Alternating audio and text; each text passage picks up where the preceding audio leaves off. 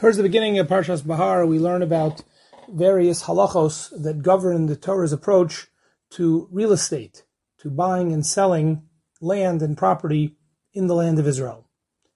In Perek Chav Hei, in Psukim Chav Gimel through Chav Ches, we learn about the halachos of a person who sells his ancestral lands. That is to say, we know that the Jewish people, after they entered the land of Israel and conquered it from the inhabiting nations, through a goral, divinely inspired, each of the tribes, each of the Shvatim were given their section of Eretz Yisrael, and each family within each Shevet was given their land. And over generations, from one generation to the next, land would be passed down from family member to family member, from generation to generation. And it's clear, as Rashi quotes here in these psukim, a person ideally very much should not be selling such ancestral family legacy lands, but nevertheless, if a person is really pressed for financial pressure and hardship, one could do so. And the Torah tells us here in these psukim two very important halachos regarding that. If you sell land, up to 2 years after the sale, the original owner or family members can redeem that land for a prorated sale price based on that original price that had been agreed to, and redeem and buy back the land for the original family owner. And secondly, if you don't do it in those 2 years, then the new owner retains ownership, but not permanently. It's only until the Yovel year, the 50th year, the Jubilee year, at which point it automatically reverts to the original family. And the upshot of this is made clear by the Torah itself in Perek Chav Gimel, and that is, as the Torah itself writes, V'haaretz lo timaker litzmitut, land should never be sold in perpetuity, ki li haaretz ki gerim v'toshavim atem imadi. The principle that the Torah is delineating is that ultimately the true owner of all land is Hashem, and therefore no one else can truly buy or sell the land in perpetuity, because ultimately it's Hashem who is the only real and true owner.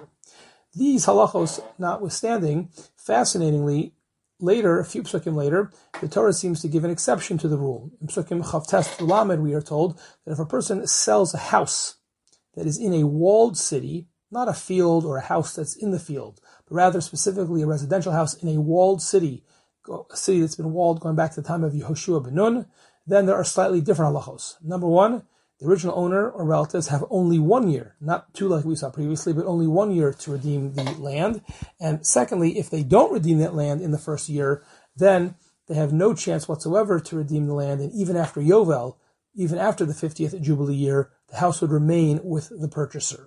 So the question is how to understand the basic halacha, and especially how to understand the discrepancy and the distinguishing factor between these two cases. The Sefer HaChinuch and Mitzvah Shin Lamed enunciates in a very beautiful way the basic idea, which we've already seen, that the hashkafa of all these mitzvos is to reinforce the notion that we should internalize that land is really never sold or bought in halacha, but rather ultimately really leased, because the idea is that no one really owns anything because the land is owned by Hashem.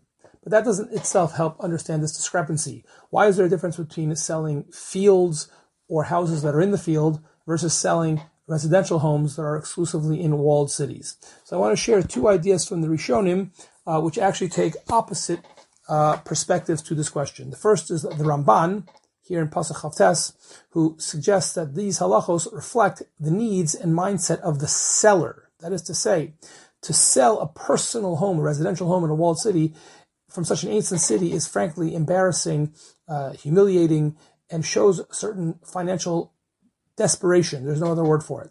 But because the person must be so embarrassed by it, the Torah allows for redemption for the first year.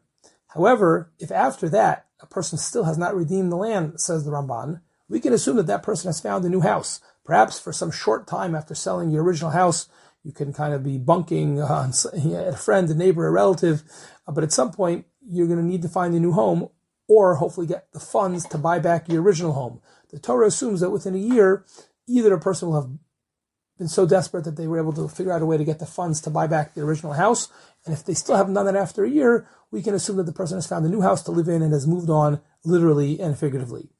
Now, there is no more busha, and therefore it can remain with the buyer. On the other hand, when it comes to the fields used for farming or homes that are near and attached to those fields, the main focus is parnasa, and earning a livelihood. And the damage of a person having to give up the source of their livelihood, have to sell off, so to speak, the family farm and have no other consistent basis of earning a parnasa, but having been so desperate for the cash from the initial sale, that is so terrible, so tragic, such a crisis that we don't just give the person a year to try to buy it back and restart his parnasa, but we give him 2 years, and even if he can't do it in the 2 years, it's still not permanent, and after Yovel, the land goes back. So that's based on a sensitivity to the difference between the needs of a residential home versus the needs for having a property that is really the source of parnasa. And all of this is based on, as we said, the mindset of the seller. The Chizkuni, however, gives a second answer, which is the opposite in a sense, and that is that the focus is on the mindset of the purchaser. If you purchase a home inside a city, your intention is permanent. In other words, if you buy a residential home, you want to really own that. You don't want to be renting it or leasing it. People don't really appreciate living in someone else's home. So if you buy something, you really want it. So the Torah gives the original owner a year, but after a year, we say it's not fair to the new purchaser, and after a year, it fully becomes yours, and that's that. On the other hand, when it comes to the fields, in the case of agriculture, so there, a person's relationship to the property is more transient and more transactional. As we know, says the Chizkuni, sharecroppers would live on a certain property in those homes while working on the land, but then the job would end, the season would end, and they move on to another property and move into another home. And that's just an example of illustrating the point, says the Chizkuni, that people's relationship with those type of fields, because they are primarily focused on parnasa, so there isn't that emotional attachment, it's more of a transactional relationship, and therefore such an owner does not really have a personal connection to the land, and therefore it can be redeemed for up to 2 years, and even after that, really just a lease for 50, because that new owner doesn't really invest himself or really care so much about it as long as he makes his money back, as opposed to if he buys a residential house in the walled city where he really personally identifies with that new home.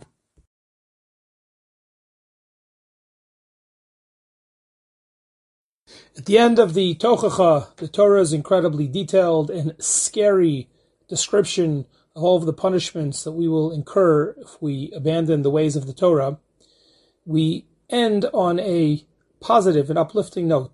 As the Torah tells us in Perach Chavav, Pasuk Mem Daled, Va'af Gamzos, and despite all this, B'yosem be'eretz oivehem, the Jewish people are in the land of their enemies, they have been exiled, they are in Golus, Lo ma'astim, Hashem says, I will not despise them, V'lo ga'altim, and I will not reject them, l'chalosam, to totally destroy them. That will not happen, which otherwise would be lahafer brisi itam, because that would, unfortunately, irrevocably break my covenant with them. But rather, Hashem says, I will, in essence, maintain them, despite the fact that they've been punished, despite the fact that they've been bad. I will keep them alive throughout the Golus. Ki ani Hashem Elohehem, because I am the Lord, their God. Commenting on this pasuk, or using this pasuk as a springboard, Rabbi Simcha of Dvinsk, in his Sefer Meshech Chochmah, has an incredibly long and powerful and very famous piece in which he uses this as an opportunity to meditate on the Jewish experience of exile, of Golus, beginning all the way with our first Golus, when the Jewish people went down to Egypt, and all the way into his very day, taking it almost until our time. The Meshech Chochmah begins this incredible piece by noting that once it was determined, B'hashkacha Pratis, the Jewish people, that Bnei Yaakov would go down to Egypt, already from the outset, Chashva Ofanim v'Tachbulos Asher Yisrael Yiskaimu Lagoy V'lo Yisbalalu Ba'amim. Already our leaders were thinking and devising strategies so the Jewish people should be able to maintain their identity, maintain their independent existence, and not Chas v'Shalom become assimilated. The Meshech Chochmah continues by telling us that the first to do this was none other than Yaakov himself, who was very acutely aware of the dangers that were presented to his small family, just 70 people, becoming absorbed into the great empire of Mitzrayim, and as a result, Choshav Tachbul of Eitzah, Yaakov himself devised strategies for the family as they went down into Egypt. Shabanav Yehu b'Mitzrayim, Mitzuyanim, Sham, that the Jewish people, that his family would be distinguished, they would be distinguishable when they were in Egypt with the following: B'Bigdehem u'B'Shemosam. They would keep unique and distinct Jewish clothing and dress, and they would keep their unique and distinct Jewish names. By doing so, Yaakov was successful and able. This, of course, is Rav Meir Simcha basing himself off of some well-known midrashim, and this was the first strategy which the Jewish people were able to employ the children of Yaakov in order to maintain their identity and their existence as an independent family dedicated to Hashem, despite being completely surrounded by millions and millions of Egyptians. As the Galus grew longer, Rav Meir Simcha continues, Yaakov understood that it would outlast his lifetime, and therefore he asked and commanded Yosef and the rest of his children to bury him in the land of Eretz Yisrael, not to bury him in the land of Egypt. And Rav Meir Simcha amazingly, powerfully says the reason that he did that is because he understood, Yaakov did, that if he would be buried in Egypt, his children would forever forget about Eretz Yisrael, and by him being buried and making his permanent, everlasting home as a grave in Egypt, that would cement the Jewish people, his family's connection to Egypt, and would sever their connection, Rachmana litzlan, to the land of Israel. Says Rav Meir Simcha, Yaakov realized if he was buried in Egypt, Hayu misyashim me'eretz Canaan, they would completely forget and abandon their connection to the land of Israel. Hayu mishtakeim b'Mitzrayim, they'd be totally absorbed and connected and anchored in Mitzrayim. But on the contrary, by having his family bury him in the land of Israel, says Rav Meir Simcha, not only did he help that generation realize that Egypt wasn't their home, but moreover he implanted that into the DNA of all future generations of Jewish people. Ubazen nikva b'nefesh banav kishur TV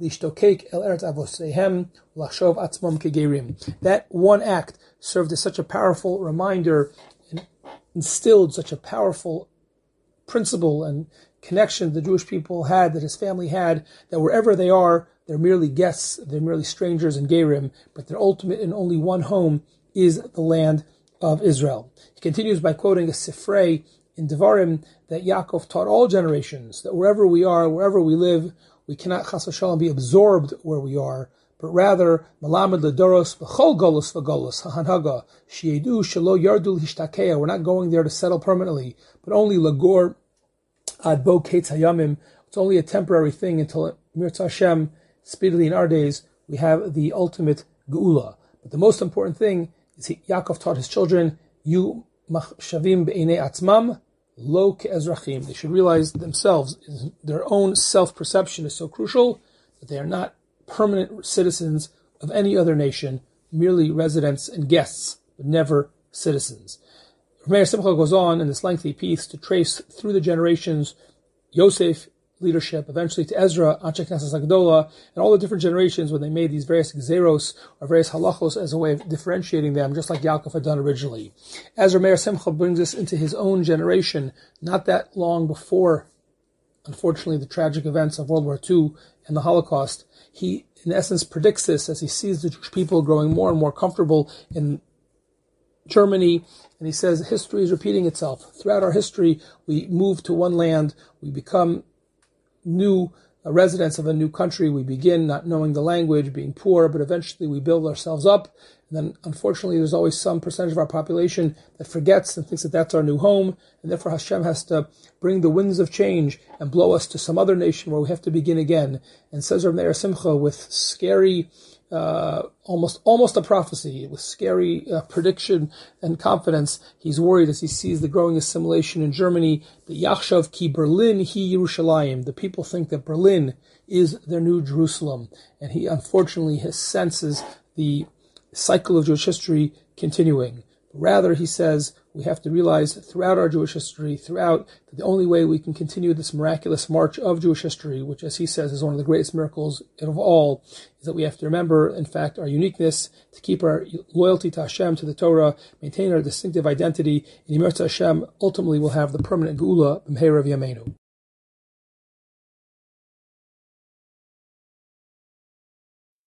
Im b'chukosai telechu v'im mitzvosai tishmeru v'asisem osam. Our parsha opens up very famously introducing the tochacha with the positive and more optimistic side of the equation.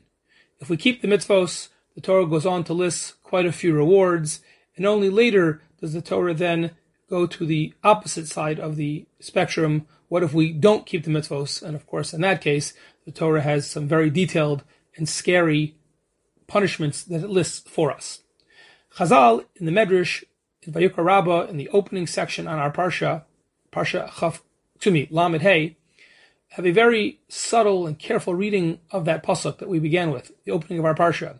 And the Medrash notes that in our pasuk, the Torah seems to be going out of its way specifically to use the verb of telchu, or a lashon of halicha, of walking, to describe keeping the chukim. And instead, and the pasuk continues, when it talks about mitzvos, it uses two other verbs, tishmeru, a lashon of shmira, of keeping, of watching, and vasisem, of doing, of performing, a lashon of asiyah. The Mefarshei HaMedrash note that this careful reading of the pasuk and the assumption that there seems to be a deliberate word choice is crystallized and sharpened. We consider that there are other places in Tanakh in which, with the word chukim, we actually do have, in other contexts, words of shmira or asiyah. So, for example, in Perek Yud Ches of Vayikra, we read, Es mishpatai ta'asu, es chukosai tishmeru, shmartem es chukosai. So we see twice a lashon of shmira being used for chukim. In Yechezkel, Perek Chav Hei, va'asitem es chukosai. So there we see, in both of these situations and others, that the word chok can be coupled with a word choice of shmira or asiyah.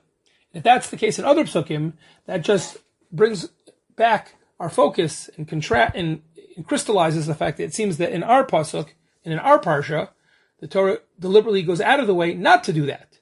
It specifically chooses the verb telchu, or lashon of walking, of halicha, to describe the chukim. The question, of course, is why this is so. Is there perhaps some deeper, subtle message for us to gain from that? So the Medrash gives the following very beautiful answer. It connects this to the life choices and the behavior of none other than David HaMelech. As David himself writes in Tehillim Perek Kuf Yotes, Chishavti derachai v'ashiva ragalai el edosecha. Each and every morning, Chishavti derachai, I considered my ways. I had something I had to do, an errand, someplace I wanted to go for me, derachai, for me. And yet, nevertheless, each time, ashiva raglai, my legs, so to speak, take me, my feet take me, el edosecha, to things that are more spiritually focused, things that are Hashem's. I started off my day thinking I'd do something for myself. In the end, my legs take me to things for Hashem.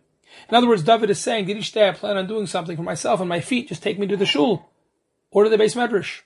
Whether it's purely from habit of all the times David had done it, and or because of David's love of Torah and mitzvos and davening.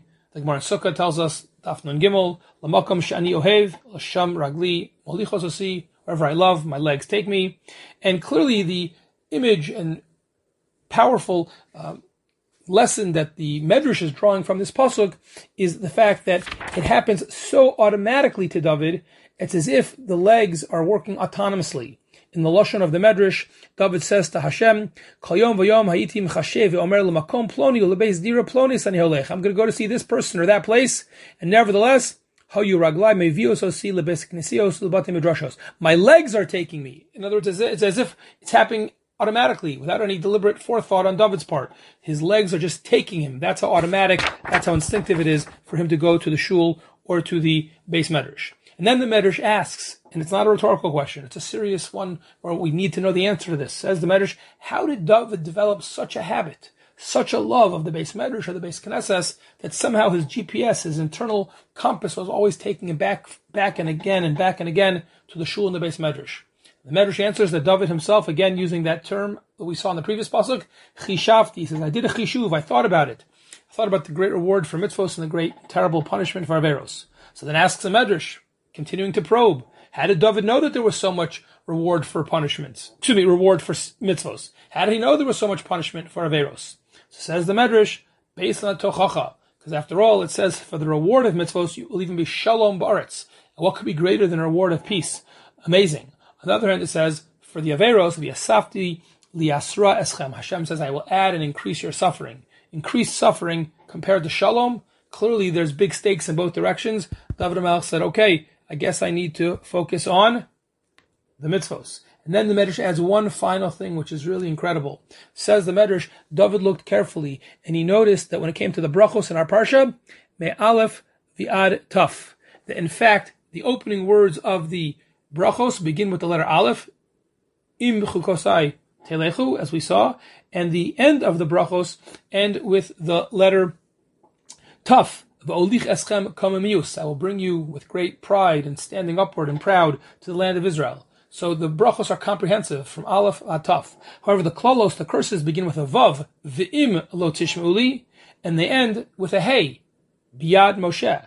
Not only is there a quantitative discrepancy, all the letters of the alphabet versus just two, vav and hey, but it says the medrash lo od el shein hafuchos. It's going in the opposite direction. It starts with vav and then it goes backwards to hey, which teaches us and taught David, Amar Rabbi Avin, im zachisen harein yehofech lechem klolos lebrachos. That is to say, it's not just that there's more power in the brachos than there are in the klolos, but in fact there's a hidden power, which is that if we're zoche, if we truly do the mitzvos, then even the klolos can, so to speak, go backwards. They can go from vav to hey, they can be transformed, they can be completely reimagined so that in fact the klolos themselves go in the opposite direction, opposite of where they were intended. They themselves become brachos. And this, in conclusion, says the Medrash, is why our parsha is using specifically the lashon of halicha.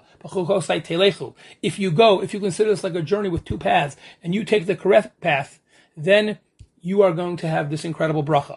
On the other hand, if you give up, or even just simply allow life to take you wherever it goes, then you'll never develop the love and the habits to go in the right direction. If you make those choices, telechu, then you will.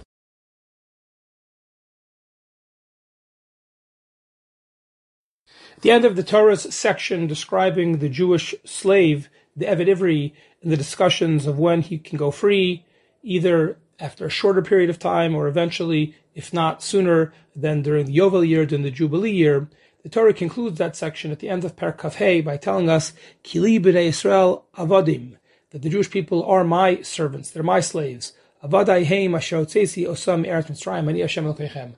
They are my servants, they are my slaves, I took them out of the land of Egypt. I am the Lord your God. And fascinatingly, despite this focus about freedom and the preference for freedom and not being a slave, the Torah ends this section with a profound declaration that in fact we are truly and ultimately always slaves to Hashem. And this raises the question, one that the Sfas Emes gives great and considered thought to: what does it mean to be an Eved Hashem, to be God's servant or God's slave? What exactly does that mean? How does that look like? What form does it take? It says the Sfas Emes, simply, Kabbalas ol Malchus Shamayim, Kabbalas ol mitzvos. An unwavering commitment to observe mitzvos based on an absolute acceptance of Hashem's authority over us. Simple to say, obviously not always simple to feel or to do. But this is such an important principle, says the Sfas Emes, that the Navi Yeshayahu in Perek Mem Tes says, V'yomer li avdi ata. Hashem says, you are my slaves. Similar theme, return to this theme. Yisrael asher b'cha espa'ar. And I take great pride in you, Jewish people, that you are my avadim. In other words, says the Sfas Emes, we see from this, that if we reach this level of being a true Eved Hashem, it's not just a shevach, a praise to the Jewish people, but in fact, it's something that Hashem himself takes great pride in. The question is why? What is the deeper message here? How can we understand why this is necessary, why this is important for us, and why Hashem would take such great pride in us when we achieve this exalted level? So the Sfas Emes continues and explains that the nature of our commitment to Hashem is that the more we understand, then the deeper our commitment and the higher we go. And even though usually we think of knowledge, so to speak, giving people a certain level of freedom, but in fact, says the Sfas Emes, the more knowledge we have of Hashem, the greater our Kabbalas, ol mitzvos, or ol Malchus Shamayim is, then, in a somewhat paradoxical way, the more we feel bound. And that elevates us even more, and which in turn makes us even feel more enslaved, or more committed, or more bound, which creates and elevates us even more, which in turn gives us more a sense of avdos. In other words, just like when it comes to the realm of knowledge, Torah or lahavdil, anything else, the more we learn, the more we know. Only then is the more we realize how little we know. Says the Sfas Emes, it's the same thing when it comes to our knowledge of Hashem. The higher levels of commitment that we can make, ein zeh michisaron das, says the Sfas Emes. This doesn't come from a lack of knowledge, but on the contrary, ela shahayediyah ha'amitit mevi hachna'a zos.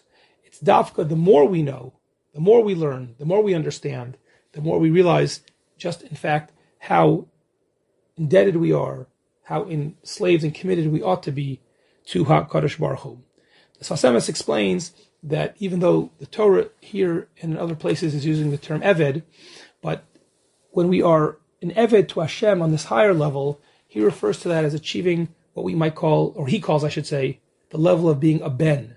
What's the difference between the Ben, the son, or the prince of the king, and all the other subjects? After all, in the end, the king is the king over everyone, including his own children. Says Sfas Emes, but the Ben knows, the Ben is committed, not just out of fear, but because rather he knows that his father loves him, and is committed to the truth of the father's kingship, because he truly, absolutely in his heart of hearts, believes that it's the right thing, that it's the truth. We're familiar with the expression, the truth will set you free. From the Torah perspective, that's at best incomplete. The truth will set you free from servitude to man or to our more base desires. But the understanding of the truth of the universe, of Hashem, will actually make you even more committed and more of an Eved to Hashem. I think it's worth spending a few moments just to point out that kind of standing or lurking behind this beautiful presentation of the Sfas Emes and his understanding of why it's important for us and why Hashem takes so much pride in us achieving this is an assumption that is worth exploring and elaborating on for a moment, and that is that there is no such thing as absolute freedom. That's illusory and a fantasy. We're always enslaved. We're always dependent on or acted upon by something. The only question is what? It starts with things as basic as the laws of nature, for example, gravity. There's no way to get free of that. We're beholden to it no matter what. And even slightly more subtly, but just as basic, our needs for food, our need for sleep. A person might genuinely want to be freed from the need to eat, freed from the need to sleep. Well, guess what? There's nothing you can do about that. We are enslaved, in a sense, to that need. So the real question is, as we move up the ladder to things which in fact are less absolutely necessary, so we actually do have some element of choice, what will we choose to be enslaved to? To our more base and animalistic desires for power, for honor, and for physical pleasure? Or we can be enslaved to mitzvos, the values of the Torah, and other more elevated ideals. It is built into the hard wiring of the human condition that the more we commit to those spiritual and elevated values, the less we become beholden to the more physical ones. The idea of obligation, of mechuyavut, is critical, because without that, if we don't have a sense of that, we quickly devolve into slaves of our own passions. There is no absolute freedom. We can't say I want to be free from the obligations of the Torah and free from everything else. I want to be totally free. It simply doesn't work. If we don't have the commitments to the Torah, ultimately something else will enslave us. The more we commit, and especially when we do so because we know it's true, not just out of obligation, but out of commitment to the values and the virtues and the truth of the Torah and the goodness of the Torah, then the more impact it has and the more powerful that impact is on us.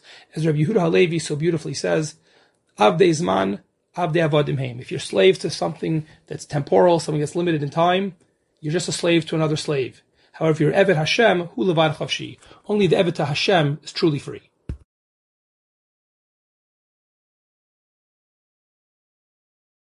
The Ramban, in the context of his commentary to this week's Parsha and the Tochacha, where the Jewish people are criticized and punished because of basically forgetting Hashem.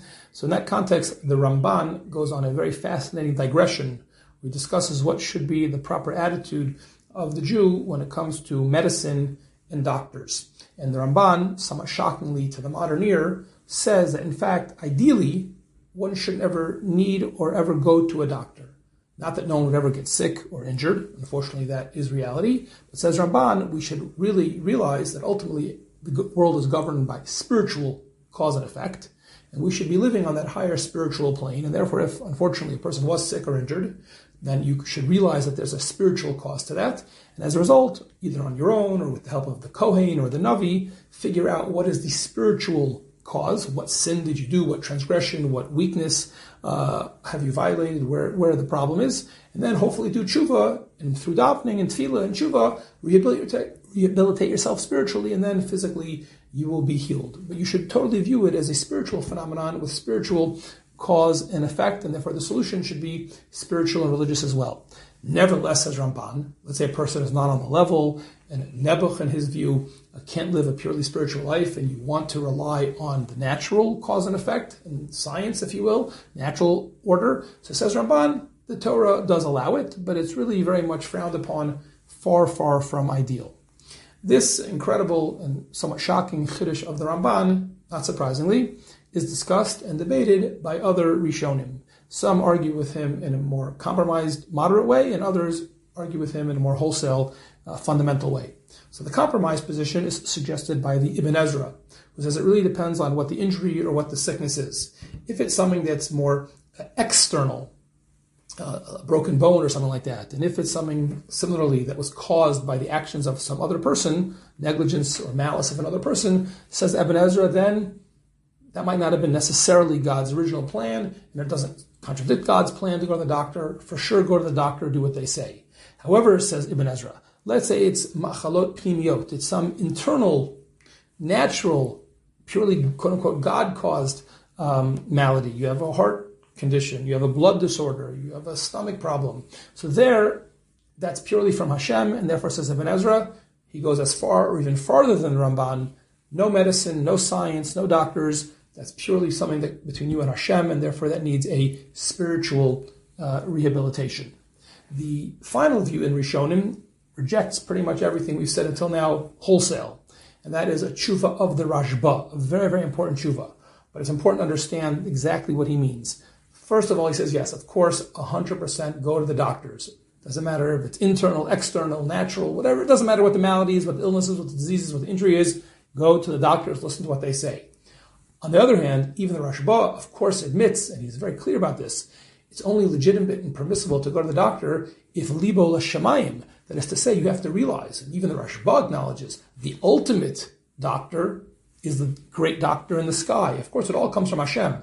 Whether the doctor or whether the medicine will be successful all depends ultimately on Hashem. If Hashem blesses the doctor, if Hashem blesses the medicine, so to speak, for it to be successful, then it will. So when one goes to the doctor, when one takes medicine, it should be from the perspective of, yes, this is what Hashem wants. Hashem wants me to take natural hishtadlus in order to cure or fix the problem. But I understand that ultimately my source of healing has to come from Hashem, and therefore, if you will, if I could paraphrase, yes, you go to the doctor, but you bring your tehillim with you. That is the approach of the Rashba. Interestingly, these Rishonim also debate when the Gemara tells us in Baba Kama, based on the pasuk in Parshas Mishpatim, Rapo Yirapeh, and the Gemara says, Mikan nitin reshus l'rofei l'rapos, the doctor was given permission to heal. So how do we understand that? So says Ramban, yes, the doctor was given permission if you, the patient, show up, but there's no license, ideally, for the patient to go at all. That's a nebuch, that's a b'diavad. The patient should be going to the Kohen. The patient should be davening, should be doing tshuva. But if a person says, you know what, I can't live on that spiritual level, I want to go to the doctor, then the Gemara says, okay, fine, you can go to, the doctor can heal you. But not that ideally you should go to the doctor. Ibn Ezra says, no, I learned this pasuk and that Gemara differently. Ibn Ezra says, this is perfectly a proof for me, because the context of that pasuk in Parshas Mishpatim is if two people fight and one injures the other. So it says that Ibn Ezra, you see from here, if it's an injury that's external, caused by the behavior of another human being, you see from this, as I said, you are allowed to go to the doctor. But if it would be something completely different, a disease or some kind of malady that's internal and just came upon you naturally, then there's no permission to go to the doctor. The Gemara was never talking about that, and therefore you shouldn't go to the doctor in those kind of cases.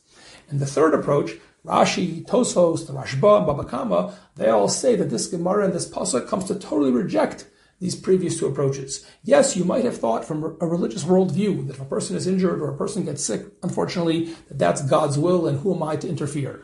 Kamash Malon comes along the pasuk, Rapo Yirapeh, comes along the Gemara, Mikan Nitan Rishus l'Rofei l'Rapos. In the Rashba and Rashi and Tosfos' view, the Gemara is in a wholesale way rejecting the approaches that we saw from the other opinions, and they are saying, yes, the Gemara is telling you, yes, natural hishtadlus, going to doctors, listening to doctors is absolutely legitimate and appropriate. Again, with the proviso, with the caveat that you realize that ultimately even the doctors and even the medicine will only be successful if God wants it to happen. But nevertheless, how we should go about living our life, yes, go to doctors, yes, take the medicine, yes, listen to them, as the Gemara endorses. So whichever the three approaches we started with, each one of them finds support from this fascinating pasuk and Gemara. In terms of the bottom line, psak, as we're all familiar with common practice, for many, many centuries, the minhag is to accept the position of the Ibn Ezra, and poskim after poskim, generation after generation, have encouraged us to go to doctors, to take medicine, and to listen to the doctors. The Shulchan Aruch says not only is it a mitzvah, not only is it permissible, says the Shulchan Aruch, but it is even a mitzvah. And many other achronim say, even the Ramban nowadays would agree that maybe he was talking about a different generation on a higher spiritual level, but nowadays we listen to doctors, we sometimes even will violate halacha if the doctor tells us. We certainly, in a normal situation, listen to doctors and don't violate what they say. It's a mitzvah to do so. There was one minority view, the Avnei Nezer, who said a person, if they want, doesn't have to listen to the doctors. They can just put their trust in Hashem. But that has always been a minority view, and even within his own family, that view is rejected. And certainly in general, our minhag is, as we said, to follow the practice and the guidance of doctors. Rashi's comments at the opening of Parshas Bahar are among the most famous rabbinic statements of all time. The Torah tells us, V'edaber Hashem al Moshe b'Har Sinai lemor. Hashem instructed Moshe at Har Sinai with the following: Daber el bnei Yisrael v'yamarta alehem ki savo el haaretz asher ani nosein lechem v'shavt haaretz Shabbat laHashem. Command the Jewish people about the concept of Shemitah. It is a sabbatical year. You have to let the land lie fallow, etc., etc. And that is the continuation of the Psukim, delineating the details of the mitzvah of Shemitah. And Rashi, here commenting based on Chazal, wonders in his famous formulation, Ma inyan Shemitah etzel Har Sinai. Or as what we might be familiar with in English, what does that have to do with the price of tea in China? Or some other similar cliche or idiom. That is to say, why does the Torah introduce this very specific section dealing with a particular mitzvah of Shemitah with the words, Hashem spoke to Moshe at Har Sinai? That sounds like something very, very general or something kind of a meta idea. And then we specifically go into the mitzvah of Shemitah. What is the connection? You could have just started off with the mitzvah of Shemitah. So Rashi responds with the famous teaching that this is coming to teach us the following. Ma Shemitah ne'amru b'klaloseha just like Shemitah and all of its details and intricacies and finer points were commanded at Sinai, so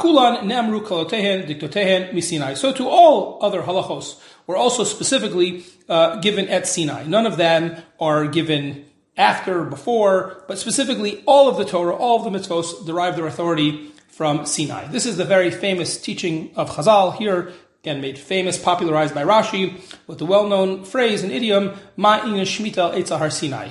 What does one have to do with the other? Why specifically mention Sinai? Rav Moshe Feinstein has a beautiful short piece in his Sefer Darash Moshe, and he suggests that the real upshot, if you will, of this teaching of Rashi and Chazal, the real point that we should take from this, focuses on mitzvos that were given before Matan Torah. In other words, he understands that what Chazal and Rashi are pushing is the notion that even those mitzvos, which the Jewish people had already been commanded, that humanity at large, already from the time of Adam and Noach, humanity at large had already been commanded from before Matan Torah. Nevertheless, going forward, the obligation for all mitzvos, including those mitzvos which had been previously commanded, but now, going forward, all mitzvos derive their authority from the fact that they were given to the Jewish people through Moshe on Har Sinai. In order to highlight and emphasize and underscore this point, Rav Moshe quotes from the Rambam in Hilchos Malachim, in which the Rambam in Perches Halacha Yud Aleph describes a non-Jew who is not obligated to keep all 613 mitzvahs like the Jewish people are, but is commanded in and is rewarded if he follows what's known as the 7 Noachide laws, the Sheva Mitzvahs B'nai Noach.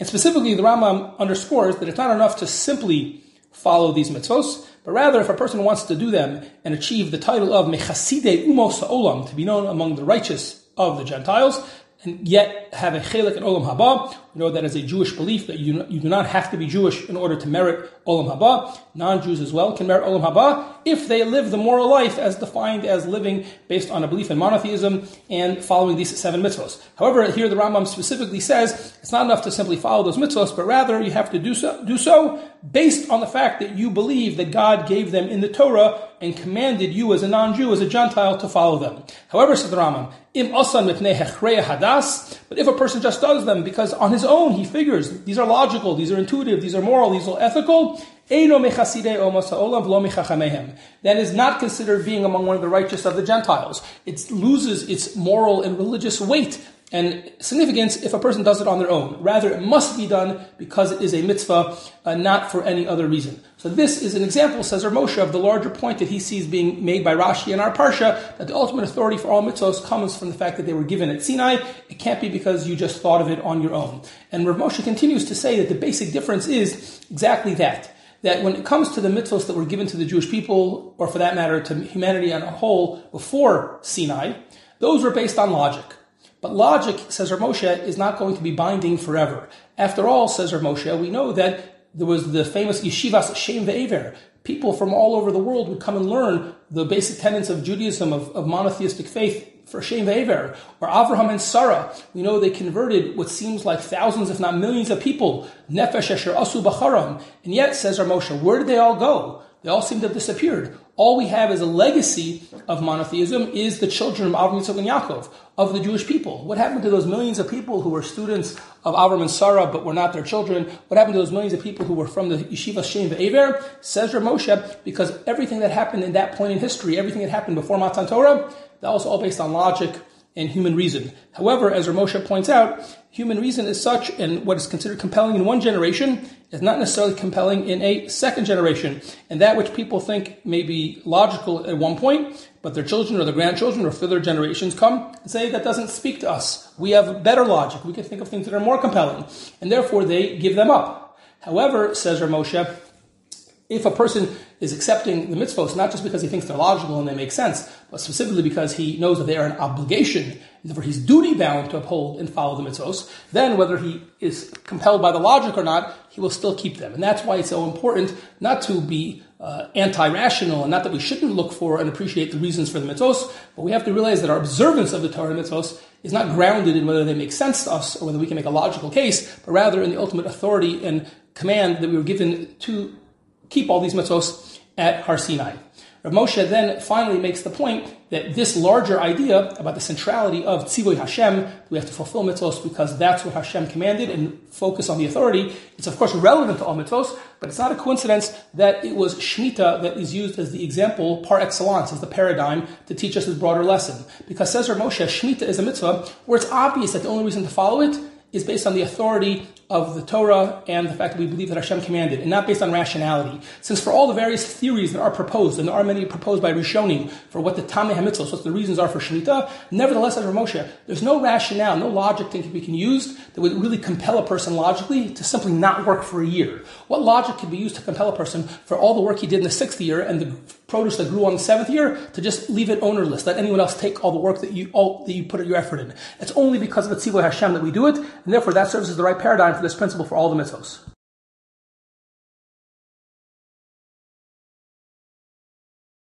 Parshas Bechukosai, of course, is most famous for the Tochacha, the scary, very scary prediction of the type of punishments and curses that will befall us if we don't follow Hashem and His Torah and His mitzvos. However, we can almost forget that the initial opening section of the Parsha actually speaks about the more positive and optimistic side of the equation. If we follow the mitzvos, how Hashem will reward us. And the opening of that section of the Parsha itself is, Im b'chukotai teilechu, ves mitzvosai tishmeru, vasisem osam.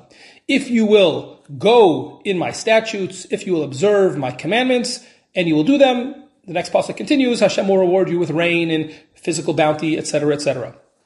Already in the Medrash, people have noted that it's interesting that here the word chok, referring to either the Torah in general or specific types of mitzvos, is specifically described with the verb teilechu, you will go. Even though other times the word chok has different verbs, but here dafka it seems to be teilechu. Why is that? So perhaps from a Musar perspective, we can glean a very important lesson in life from a very beautiful essay by Rav Yaakov Naiman in his Sefer Darkei Musar.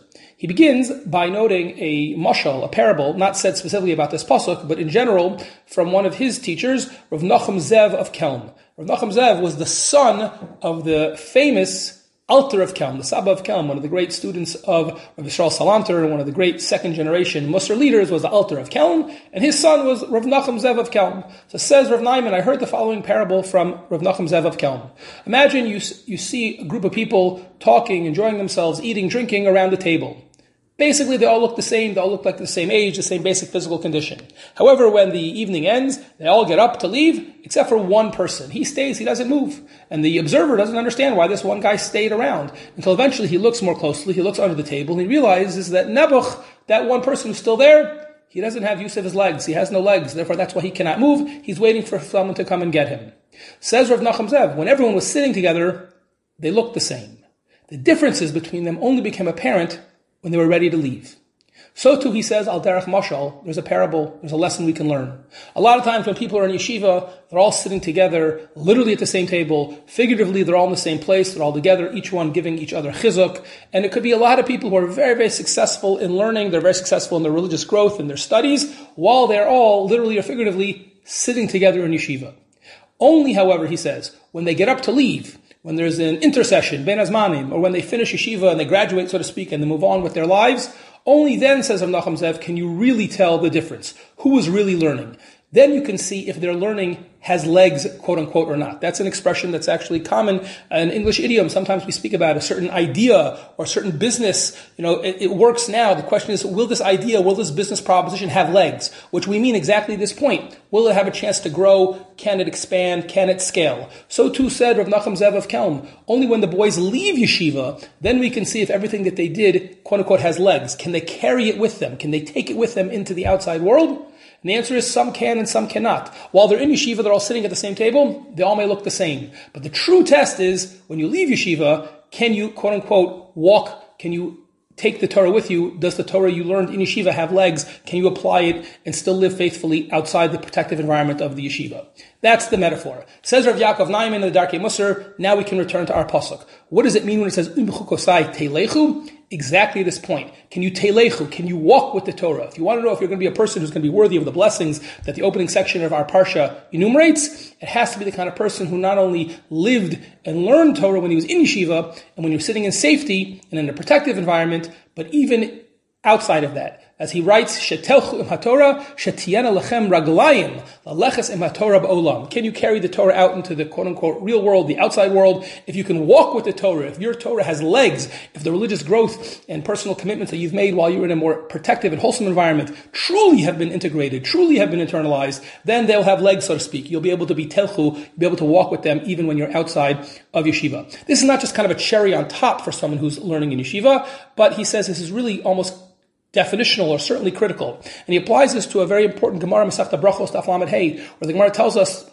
that there's a kind of a metaphysical bracha. If people are on a super high level, known as Osin Ritzono Shal Makom, they're truly fulfilling the will of God, then one could be Zocha, miraculously, Nasas Malachton Aydei Cherim, that you won't have to work for a living, other people will support you, and you can be fully dedicated to spiritual pursuits. However, the Gemara says, if a person is Ein Osin Ritzono Shal Makom, if a person or the Jewish people on a whole are not living up to that level, they're not doing the will of God, then you're going to have to work like any other regular person and to support yourself. It's not going to be miraculously delivered to you as some kind of a reward. That's the Gemara. And the Gemara proves this by quoting the pasuk of Yasapta Diganecha. The pasuk says you have to gather your crops, says the Gemara. That's referring to people who didn't merit to have their work done by other people. Ein osin ritzon shel makom. Tosfos already on that Gemara asks, 1 second, the pasuk of Yasapta Diganecha comes from the 2nd chapter of Shema, of V'haya im Shemoah, and it's talking about people who are very holy, people who love Hashem. V'haya im Shemoah, if you will listen to Hashem and you will do the mitzvos. And it's only in that paragraph that says V'asafta diganecha. How can the Gemara quote that pasuk as an example of people who are ein osin ritzon shel makom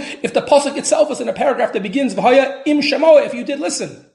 So says Rav Naiman, now we can understand in light of our insight. Evidently, yes, it's true. You can be on a high madrega, even of Ahavas Hashem. You can be on a madrega on a level of V'haya im Shemoah, and you could still be considered ein osin ritzon shel makom. How so? Because that's referring to people who are only on that madrega when they're surrounded by a supportive culture and environment. That's when they do the right thing. But when they leave that protective bubble, when they're on their own, then they can't do it. Then they fall, and they're no longer doing that. Even if that's the person who cannot do this when they're outside the protective environment, then even when they're in the protective environment, it's called ein osin ritzon shel makom. The key test is im b'chukotai teilechu. If you can't take it with you, then it doesn't count even when you're there. You're ein osin ritzon shel makom. And it works out beautifully, of course, because v'haya, that paragraph, is lashon rabim. Im shemoah tishma'u, asher nochi mitzaveh eschem. Only if you're doing it in the rabim, when you have friends around you helping you, if that's the only time you can do it, That's Ein Osan Ratzon Shel Makam. And therefore, he says, that's why we're all created individually, because we really can do it on our own. Yes, it's easier with friends, and it's good to have a good chevra. That's very, very important. But it can't be a crutch that you can only do it when you're with people. It has to be Imchu Gotai Teilechu. You can even walk with it. If your Torah has legs, then you are on the right madrega.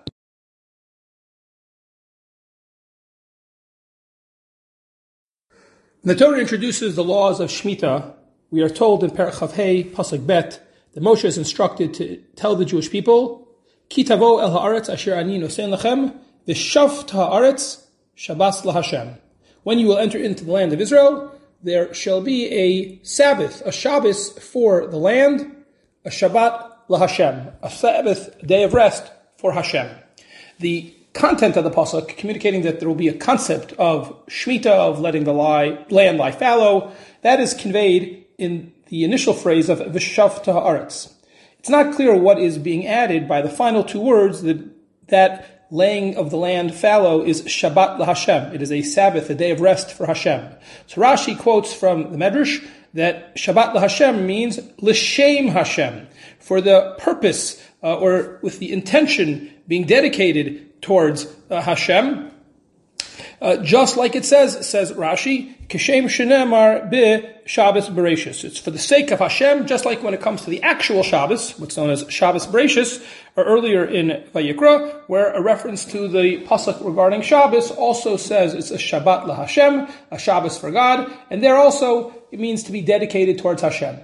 The Ramban quotes this statement of Rashi. He says, I don't understand. In what way are Shabbos and Shemitah any more l'shem Hashem? Must they have more kavana, be done more for the sake of God than any other mitzvah, or certainly than any other holiday? What about these times that they're called a Shabbos? Are they laHashem, specifically for the sake of Hashem? Is it Yom Kippur? Is it Rosh Hashanah? Are the other holidays l'shem Hashem? Aren't they also supposed to be celebrated and observed for the sake of God?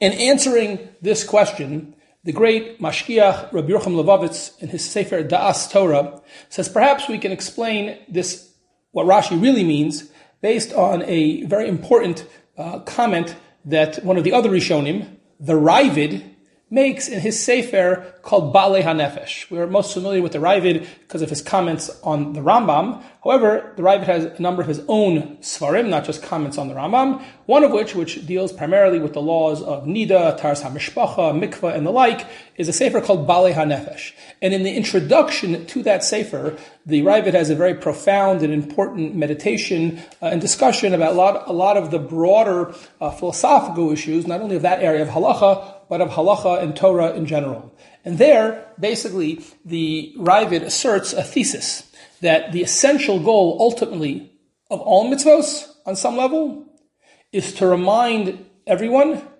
that really Hashem is the boss. In his words, Ulaman yeda ha'adam ki yesh lo borei hamoshel alav. We can never forget that ultimately there's a creator on high, and he, in the end, is our ruler. He is the ultimate one in charge. His word ultimately is the final one. The Ravid, in his explanation after this, as a development, I should say, he goes through not every one of the 613 mitzvahs, obviously, but he discusses numerous areas or categories of halacha in which he says, whatever the finer details are, but the tzad hashaveh, the common thread, the common denominator, is exactly this point. So he describes all of the various halachos that take place when it comes to a person who's a farmer who owns a field, whether it's on all the laws about how they are allowed to plant, how they are allowed to plow. Then after the land has been harvested, ba'asfu et ha'imorim, when they gather the crops, the laws relating to gifts to the poor, things that are forgotten, areas of the field like payah that has to be left over, gifts to the Kohen and the Levi, Truma and Meiser, also true if a person has a vineyard. Then he goes on to talk about people's clothing, they can't wear shatnez, they have to put on tzitzis. What about people who own animals, all sorts of halachos regarding that. And then he describes a person's body itself, how there's certain halachos, most notably the mitzvah of circumcision or bris milah. Then he discusses during the week, the Shabboses, during the calendar, the holidays. And then he gets to the topic of that particular book when it comes to married life and all the laws that govern not only the way a couple gets married, but what goes on in their actual married life. Says the Ravid, all of these are to tell us this idea, we should remember that Hashem is the Moshel Alav, He is our ultimate boss, if you will. In light of that Ravid, says Rav Yerucham Levovitz, now we can go back to the pasuk in our parsha. He says, this is what's going on. The pasuk starts off by saying, Kisavo el aretz asher ani nosein lechem. Hashem is telling you, yes, I've given you the land as a gift. It's yours. But now that Hashem has given us as a gift, we could easily forget that He is the real owner. Usually, when you give a gift, the person who is the recipient now completely owns it, and the giver is out of the picture. You might have thought that when it comes to Hashem giving us this world. However, that's why the pasuk continues, says Rav Yerucham, V'shaf ha'aretz Shabbat laHashem. That's why the pasuk concludes by telling us it's not just that you have to let the land lie fallow, because maybe there's a good idea or a bad idea to let the land lie fallow, maybe agriculturally that's a smart thing, but rather because Shabbat laHashem. It's a reminder that it's really l'shem Hashem, as Rashi says. It's for the sake of Hashem, not in the sense of a kavana idea, but in the sense of the overall meta theme of all of Judaism and all of these halachos is to remind us that Hashem ultimately is the owner of the land. And yes, we have a right to work the land, but we're basically like His workers, or at best renters, but we're not the owners. Hence, there's no work in the Shemitah year, and not only that, if we had worked in the 6th year, and we harvest in the 7th year, that produce does not remain exclusively ours. It is ownerless, it is hefker, and anyone can take it. All of this, says Rav Yerucham, in light of the Ravid, is to remind us of this essential truth, that in all aspects of our life, Hashem is the boss.